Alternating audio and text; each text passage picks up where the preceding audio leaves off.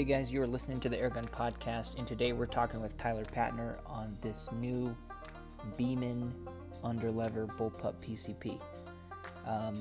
We get into the details of this gun in the episode, obviously, but just to let you guys know, this is a pretty new thing, so I've never heard of a Underlever Bullpup before. But that makes me excited, and we talk about that in the episode about companies doing new things and, just how cool that is. To see new things being attempted, and maybe it works, maybe it doesn't, but let's check out this episode and hear what Tyler Patner has to say on this unique build.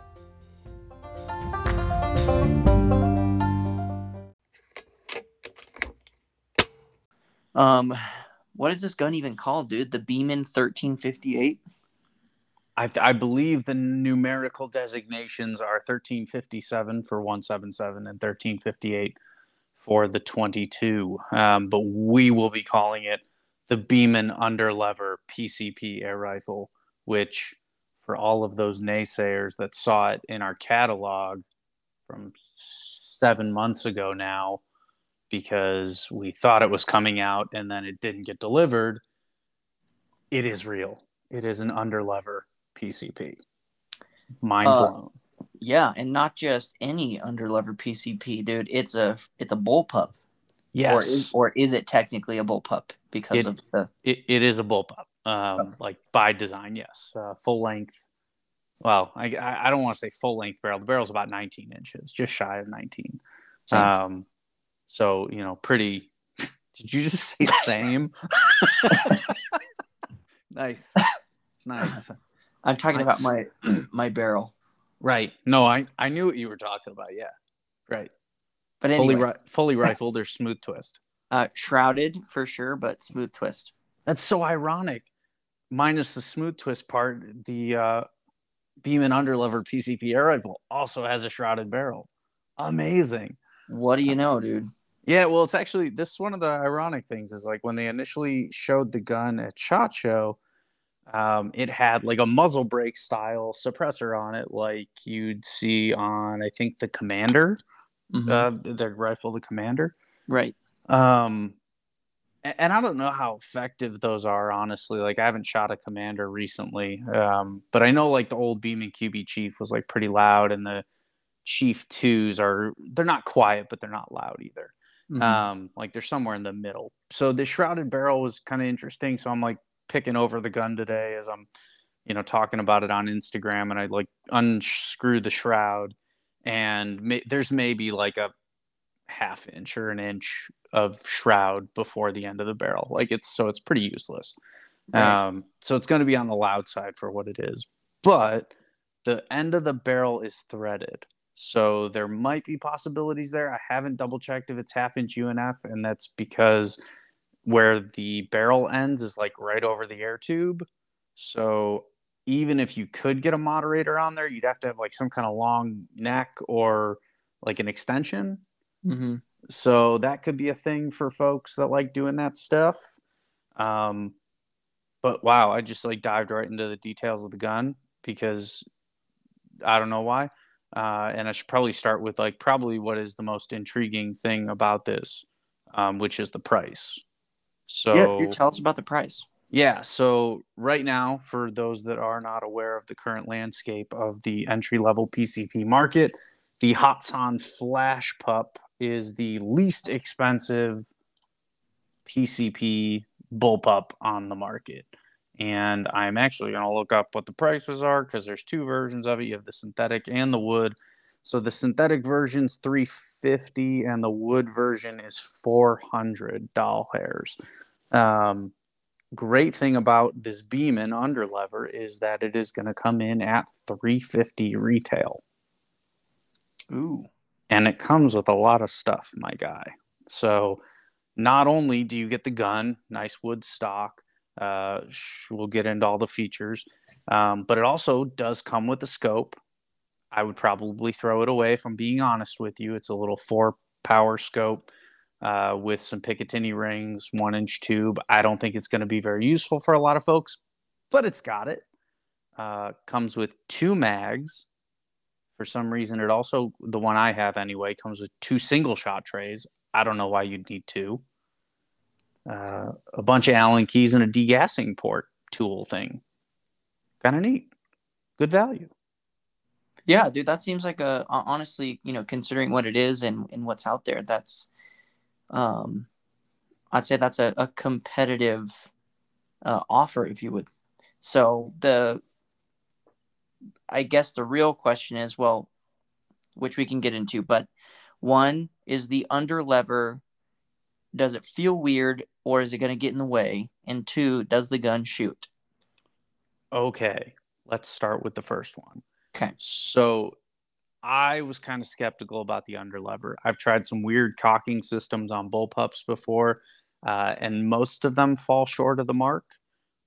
I kind of like this. It's a relatively short throw.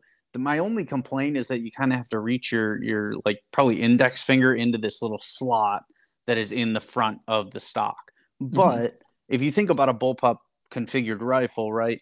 Your hand, your shooting hand, your trigger hand is on the grip of the gun always.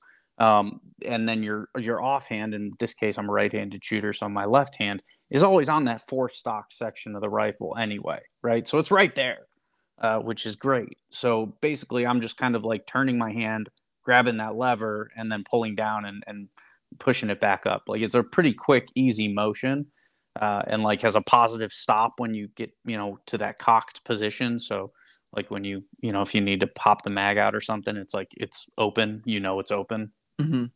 And then closing it back up, super simple. The whole actions, cocks the hammer and then also cycles the mag. The mag is spring loaded, so when the bolt probe comes out, it cycles on its own, so it all kind of happens at once.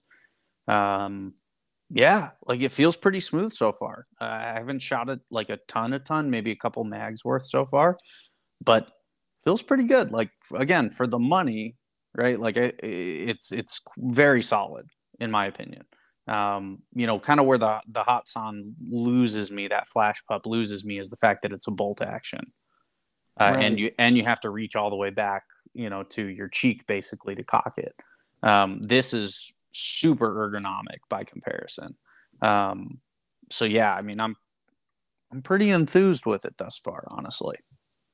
Well, that's reassuring because I know that you're the kind of guy that doesn't like the stock on the FX Crown, which tells me that you have taste and you're not just going to be like, oh yeah, this gun's cool, this gun's cool, this gun's cool. So for you to say that you're enthused is a reassuring thing, because when I saw it, I was thinking, well, that looks like a really cool thing, which is a bullpup PCP mixed with a horrible thing, which is a Springer. And that was just my first thought, like watching you cock it and be like, let's talk air guns. So it's good to be reassured. And again, until you get your hands on it, you can have your opinions. But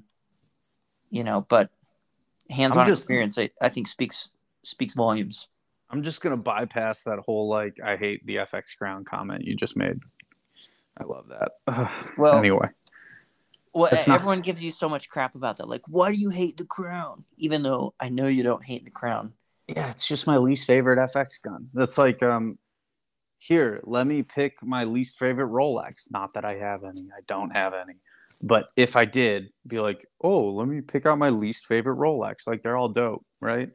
Anyway, sorry, we got off track there. No, you're good. I was just saying you're not the kind of guy that's like every single video that you make or review you do is like, this is a great gun. This is a great gun. This is a great gun. Nothing's bad about it. Look, like you have to find not, I don't want to say negatives, but like nothing is perfect. Well, some guns are pretty damn close, right? But like you have to pay a lot of money for that. Nothing on the low end of the price point spectrum is perfect.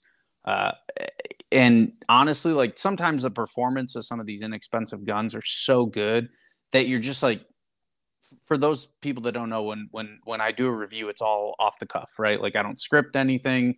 Sometimes I'll write down like, oh, make sure to mention this feature or something, but it's never like, here's what I want to say and here's how I want to say it, or like I never write it down beforehand. It's all like in the moment, which makes editing for the folks that do the editing of our videos a nightmare.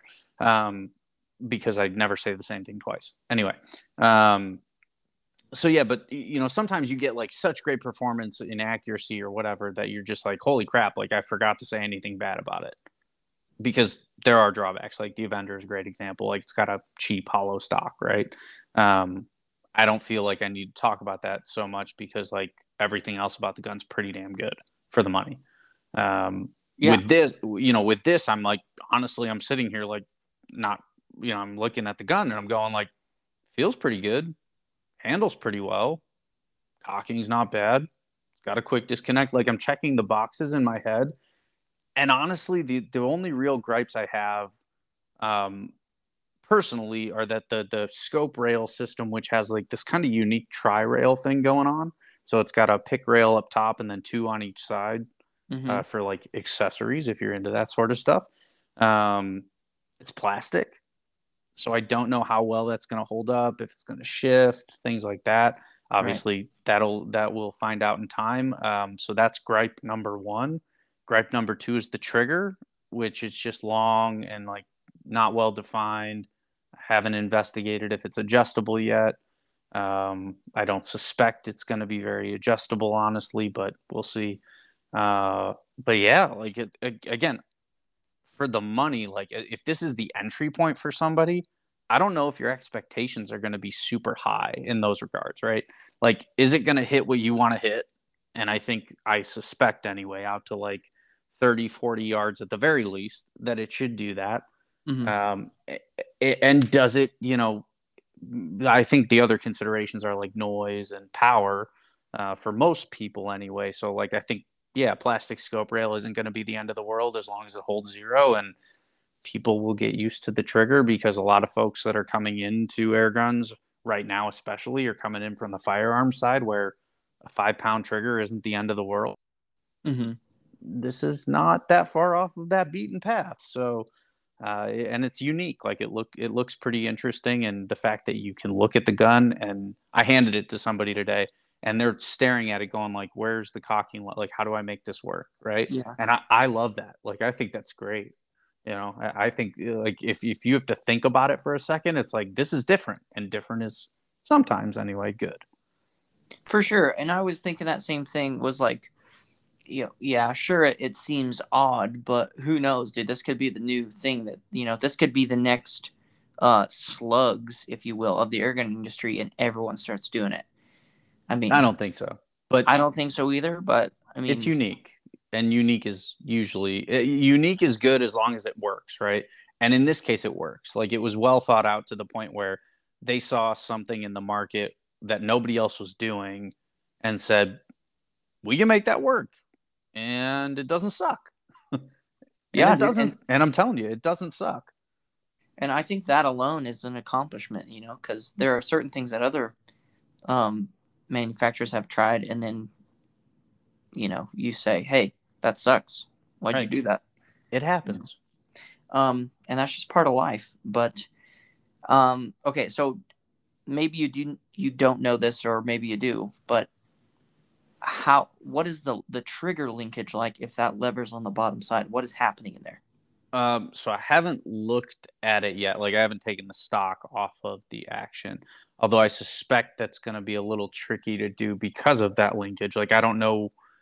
What I haven't taken a very close look at just yet is if the stock is actually completely cut away in the center there, or if it is actually like, if the linkage kind of falls into it. Or if it's just completely like cut through so that the linkage can kind of be there freely. I don't know yet. But I suspect it is, the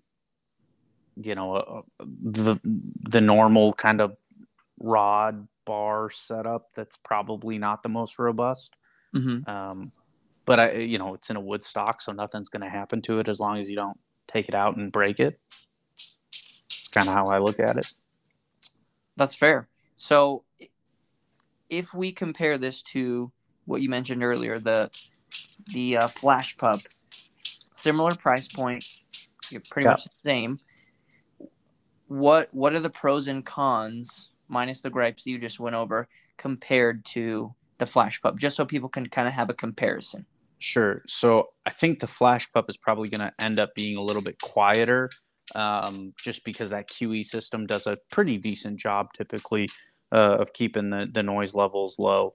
And honestly, just knowing that there's not a lot of space, like empty space in the shroud that's supplied on the Beeman, I suspect, like just from shooting it a little bit in our indoor range, which makes it sound louder anyway, it's still on the loud side. Um, so that's number one. It's definitely going to be louder. The trigger's definitely going to be better on the Hatsan. I'm pretty sure they use the Quattro. They use the Quattro trigger on those guns, and it's a solid trigger, like good hunting trigger. Mm-hmm. And you know what you're getting, I guess, at the end of the day, and that's the important thing with that trigger.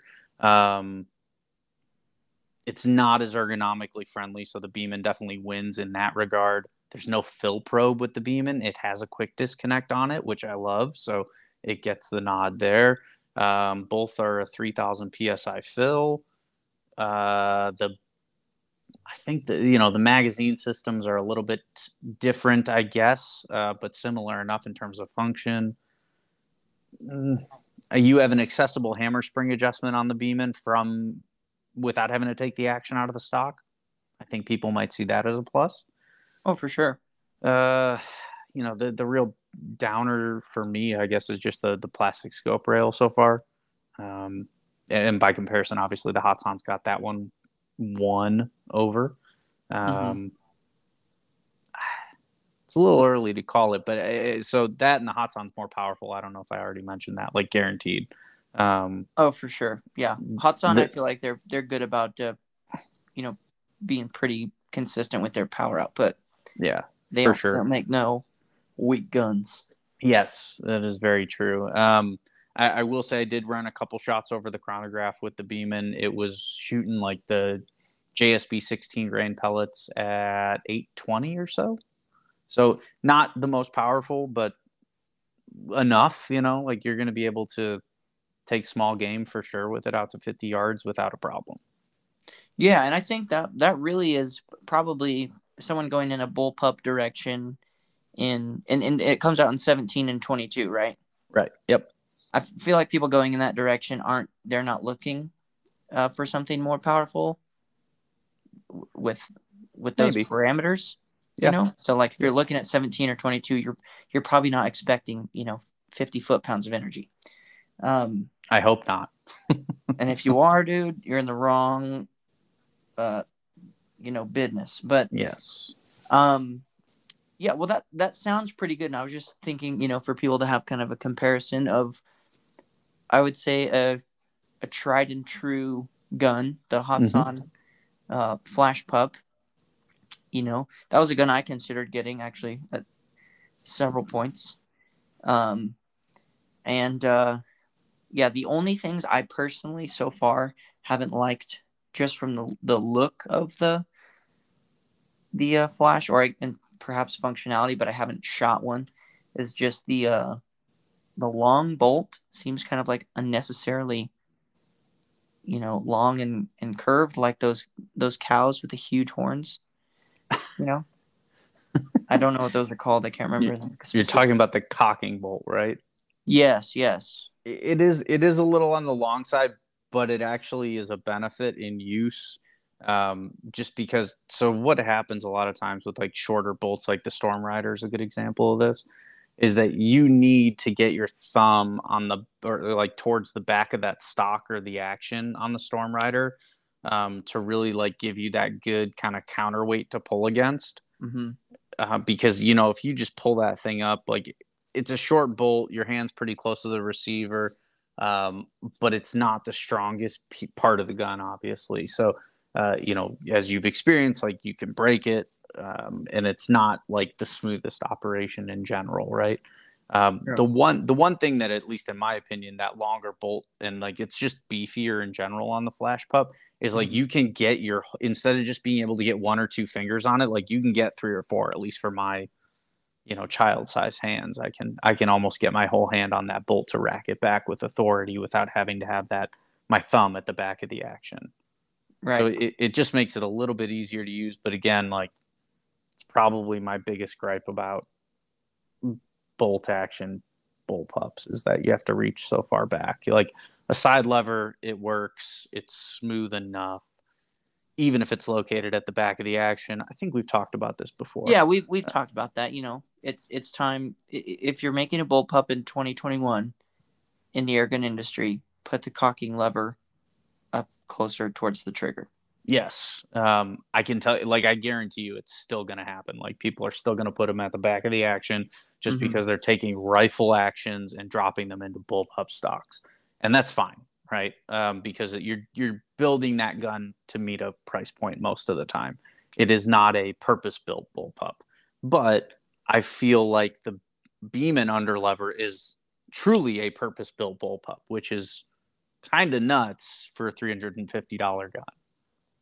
Yeah, and like you said, it's taking a look at something in the market that hasn't been done before, that's missing perhaps, and giving it a go. So I think, and like you mentioned too, there are features that one can perhaps overlook or not focus on so much because they're getting such a great value in said purchase. So for someone like me who's been shooting an FX Maverick and an M3 over the past couple weeks, I feel like it's important for me to remember that not every gun is going to be that smooth. Yeah. In the cocking lever, or the trigger's not going to be that light, or just all around, all the features are, they are worth what you pay for them. So it's good to kind of hop back down to that entry level per se, and and get back to reality, because for the most part, dude, I would say 95% of people in the airgun industry would probably be more than happy with an entry level to mid level PCP. Like, it's going to do pretty much everything they need it to. Now, your crazy competitors and people into crazy high performance and long range shooting and all that kind of stuff, they need something different. But I don't want to communicate to people trying to get into the sport that they should not get an entry level gun and they should go straight to a high end gun because it's just worth it. It's like, hop in and get some cheap, or affordable for you, and get to shooting and see what you like, and then move from there. Yeah, I'm personally a proponent of the whole idea. Like, if you can afford a bit more, it's worth spending a bit more usually. So buy the best thing that you can afford, right? But I also understand, like, talk to tons of people about this all the time. Not everybody can afford like $500 for just the gun when you're talking about a PCP is a big investment to a lot of folks. So, you need these entry level guns to offer a decent level of performance, right? Like, people see like Springers and maybe they've tried one or something, and they go through that struggle with learning the artillery hold, or maybe like keeping a scope zeroed, like trying to navigate that can be very difficult if you don't have any guidance and you're not doing the research necessarily. Getting into a PCP from the jump alleviates a lot of that, and it's a lot easier to get along with. It's much more like a firearm than a Springer or a multi-pump or a CO2 gun, right? There's just not as much stuff going on, right? And the performance is more consistent with a PCP. I think, even if you have something that's unregulated, you're still going to get a decent number of shots for the distances most people are shooting. If you're shooting at 25 yards, like, yeah, you're not going to be getting a good enough shot count to stretch out to 50 for 3 mags with something like this Beeman, for example. But if you're shooting at 20 to 30 yards in your backyard and you're just shooting at squirrels or chipmunks or rabbits or whatever, it's going to be more than fine for three, maybe even 4 mags. Like, I don't know, I haven't done a full shot count yet, but you're going to get enough shots without a massive point of impact shift due to velocity change to be more than satisfied with the performance of the gun. And on top of that, kind of similar with the flash pup, like, not a huge air cylinder, so you can fill it with a hand pump if you need to. Again, don't recommend that. Never will. It's not fun for anyone. But if that is what you're relegated to or that's where you're starting, it'll get the job done. Okay, well, I just want to say this. First of all that was great. Okay, but as far as the hand pump goes, I just filled up an FX Impact M3 with a 580cc carbon fiber bottle with a hand pump all the way to 250 bar. Wow, Okay. you're in shape, aren't you? Dude, I don't want to say I'm in shape, but I have a mustache. So You can do everything with one hand then. pretty much. And Yeah. at one point I had to because it's still the original hand pump I had from when I bought the Storm Rider. And something in it is leaking, so I have to kink the hose in a very particular position for it to fill. So is it the O-ring inside of the quick disconnect? it could be, dude, You might but want to take a flashlight and check that out, bud. at this point it doesn't matter. If it ain't broke, don't fix it. But yeah, if it ain't broke, then sell it and get you something real to fill with. That's what I would tell most people anyway. yeah. So, but anyway, I just want to throw that out there. It's not impossible. Yes. But there are more efficient ways, and I always point people in that direction too. I will always dissuade people from buying a hand pump at the outset, just because I want people to actually shoot their guns and enjoy shooting their guns. And unless you are looking for a workout or your wife is upset with you because you've let yourself get into a physical wreck, I think you'll thank me for not buying a hand pump. Yeah, that's definitely true. And as far as the hand pumps go, just don't do it, okay? And if you're going to do it, buy a Hill hand pump because they're awesome. If you're going to do it. If you're going to do it. Or if you're like, look, I want to get into the sport. I can't swing a tank or a compressor. I need a hand pump. Then get one. That's what I did. So, and here I am 5 years later with the same one. And it's just now going out on me. So that should tell you they're built for tough. You're an interesting specimen. Like, most people start with a BCP and then learn that they hate hand pumping and then buy a tank or a compressor or something. You're the opposite. Like, you put all the money into guns and kept rolling with the hand pump, which is, and I know you have one of those meh compressors, which is fine. I shouldn't say stuff like that, but you're still rolling heavy with the hand pump, which is a testament, my friend. Like, that's not, like I said, most people go the other way. So you have my respect for that. Dude, I'm not like most people. If you haven't figured that out yet, but I'm well aware.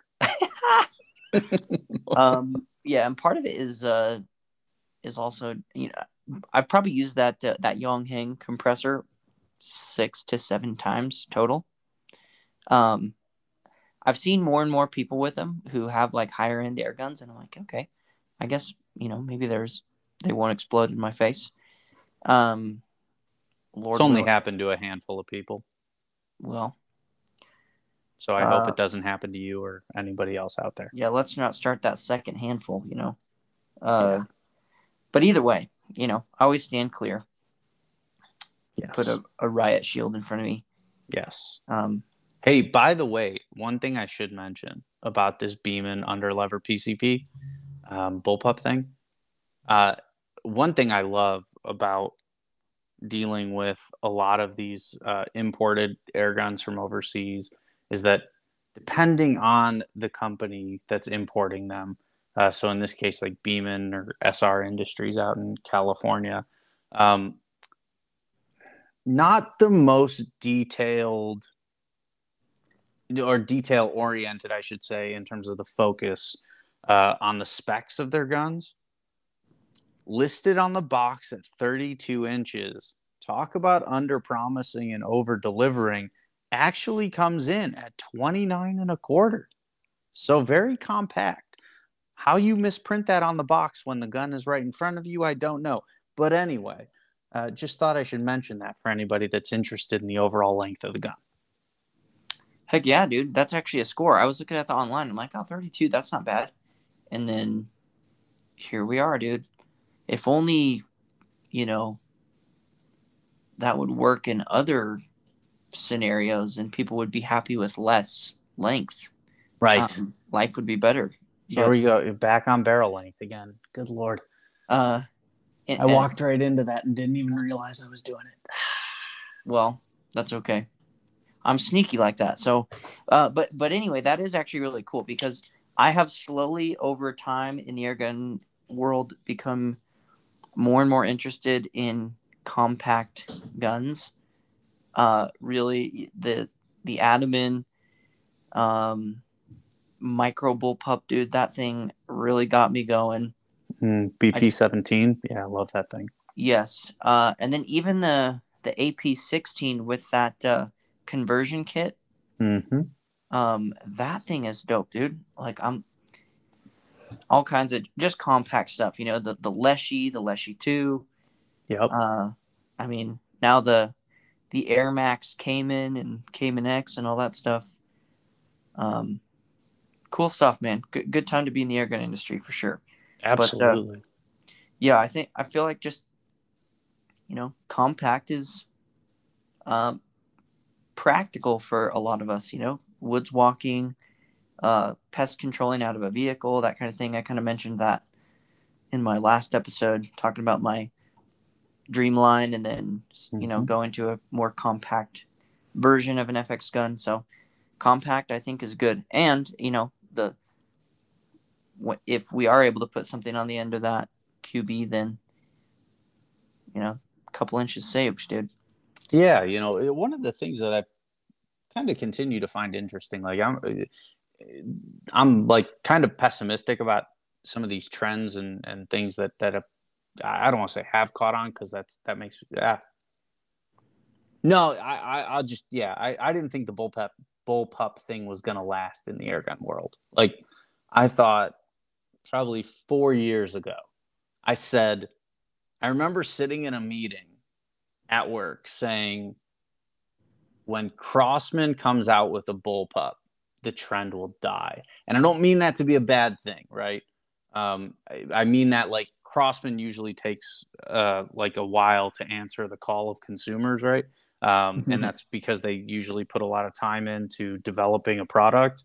They don't just like throw it out in the marketplace and say like, we'll work through the problems, right? They usually like take their time and make sure everything's working the way they want it to before getting it out there.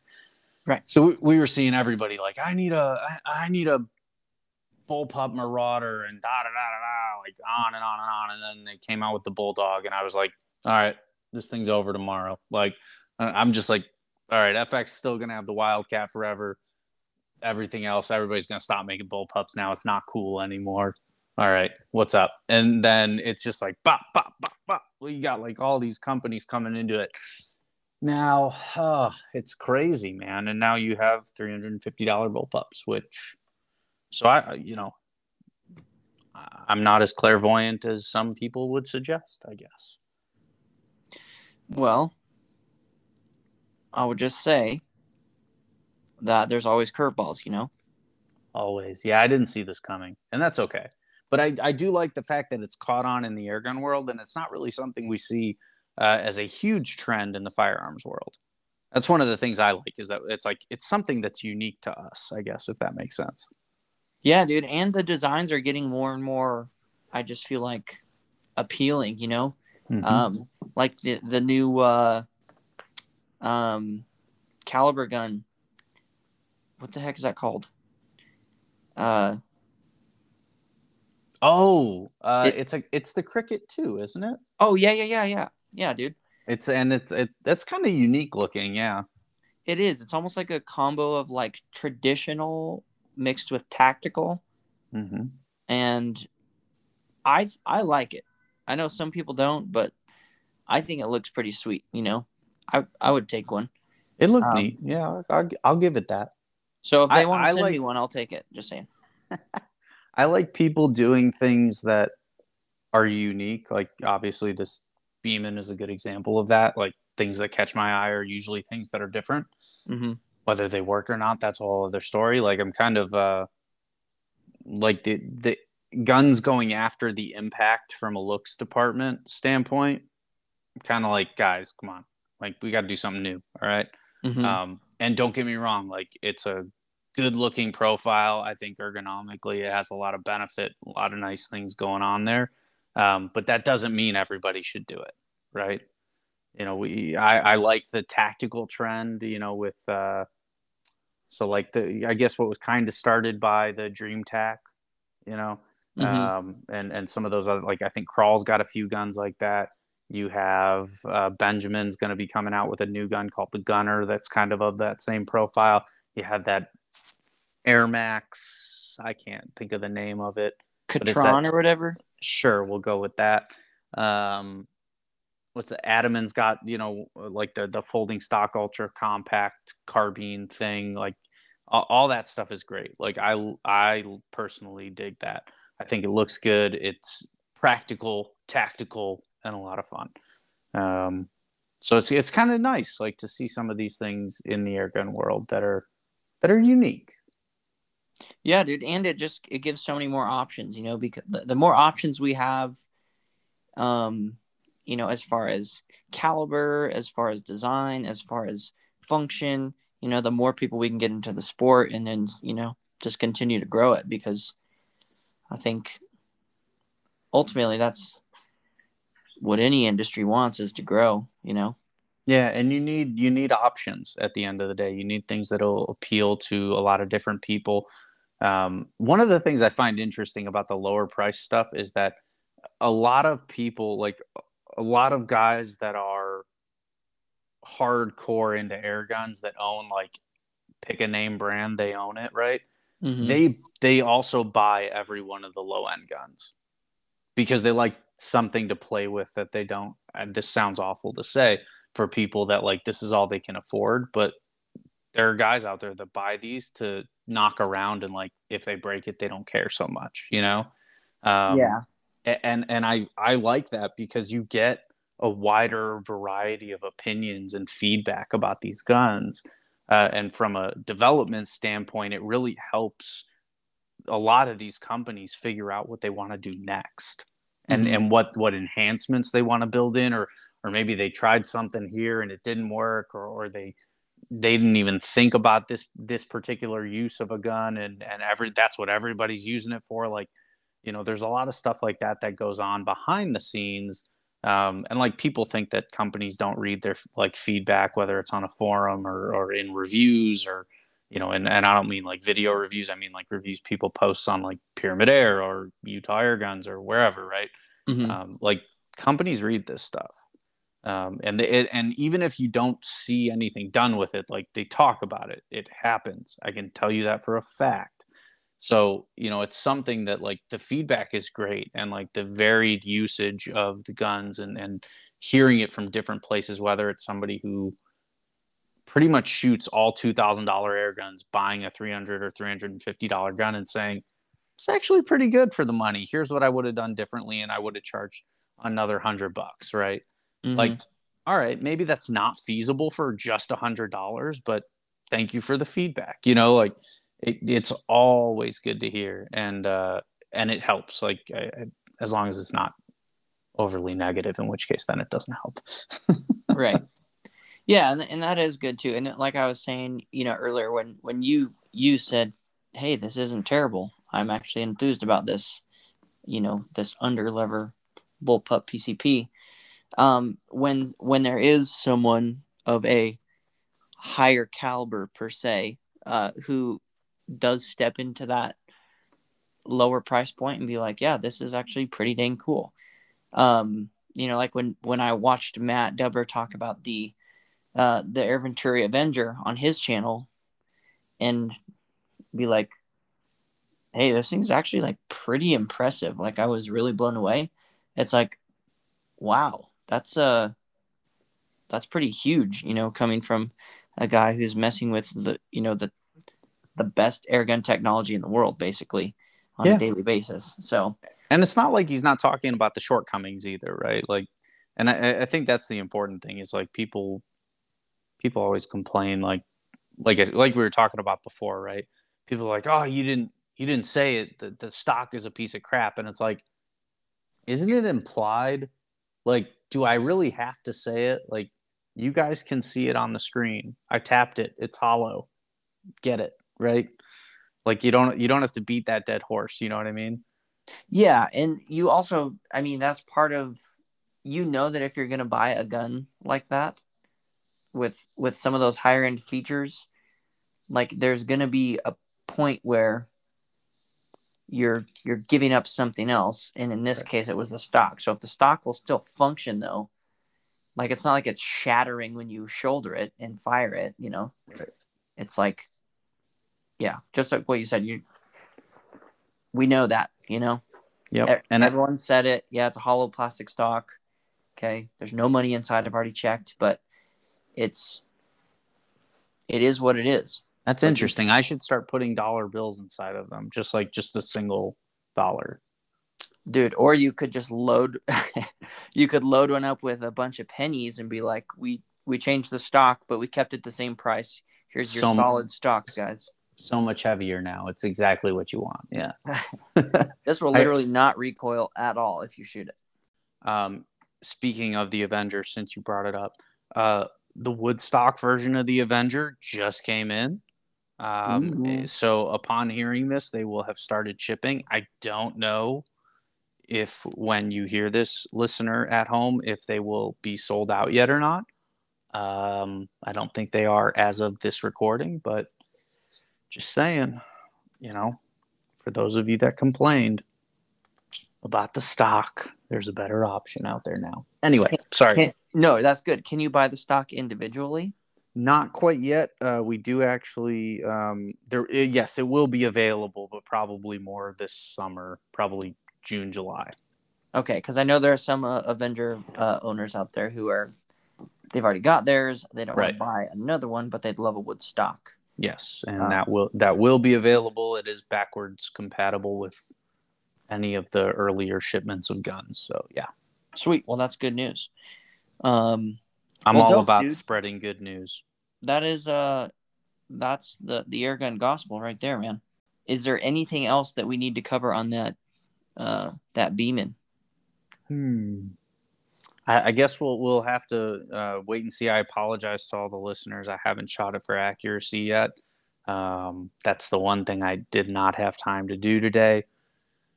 But I'm looking forward to checking it out. And you can follow along on the Pyramid Air Instagram. Probably post some updates there. Wicked, dude. Are we going to see a Pyramid Insider episode on this or no? If it doesn't completely fail me during the testing, yes, I would say so. Yeah, I definitely would like to dig into this one a bit more. Sweet, dude. Well, we will point the listeners that way. Obviously, they're probably going to be following you guys anyway, but checking out Pyramid Air for the new updates on the what did we decide it was? The Beeman Underlever PCP air rifle should be on the website probably at the end of this week, and they are going to be in stock when we put them up. So.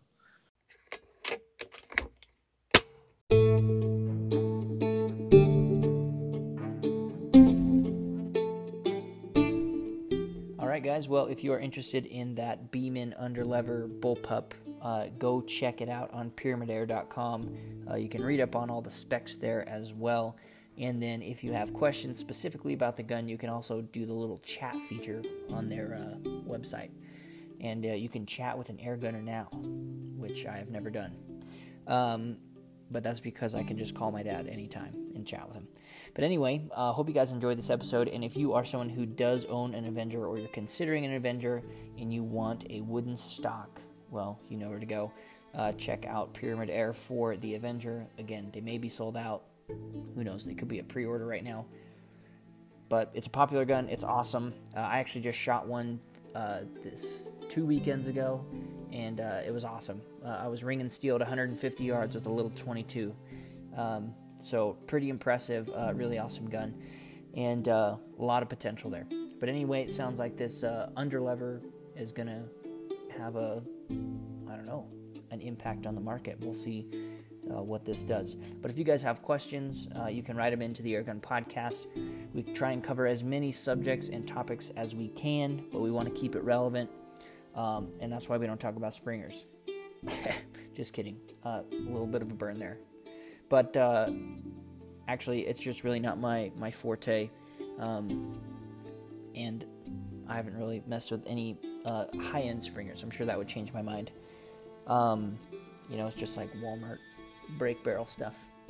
So once you go with a PCP from Walmart brake barrels, you never go back. But I've not messed with any high-end stuff. Anyway, if you guys aren't supporting the podcast via social media, it's really easy and really free to do that. All you do is subscribe, like, comment, share, follow on all the platforms. We are most active on Instagram. And then, of course, the podcast, you can subscribe and turn on the notifications on whatever app you listen to the podcast on, whether that's Spotify or Apple Podcasts, Google Podcasts, and like a million other ones that I've never heard of. But we're on there. We're the only thing we're not on is iTunes, because then I'd have to charge, and I don't want to do that. I want to keep this free for you guys to listen to. Don't want you to have to pay for that. But anyway, you can support the podcast through social media. Super easy, super free. That's one of the best ways you can do it. You can also become a monthly sponsor, and you can do that for as little as 99 cents a month if that's something that you're interested in. All you have to do is basically listen to the episode, and then it will pop up something at the very end of the episode. So if you listen all the way through like this, then it will give you an option to become a sponsor. Or you can just shoot me a message on Instagram, and I'll get you a link to become a monthly sponsor. But anyway, I hope you guys enjoyed this episode. Thanks again for listening. You guys are the reason why we're able to do this, and why we keep cranking stuff out. So the more you guys interact with me, the more content I can get out to you guys, and the more relevant it will be, because you guys are the ones dictating what content gets produced for the most part. So anyway, I hope you guys have a great week. Enjoy this episode, and we will see you on the next one.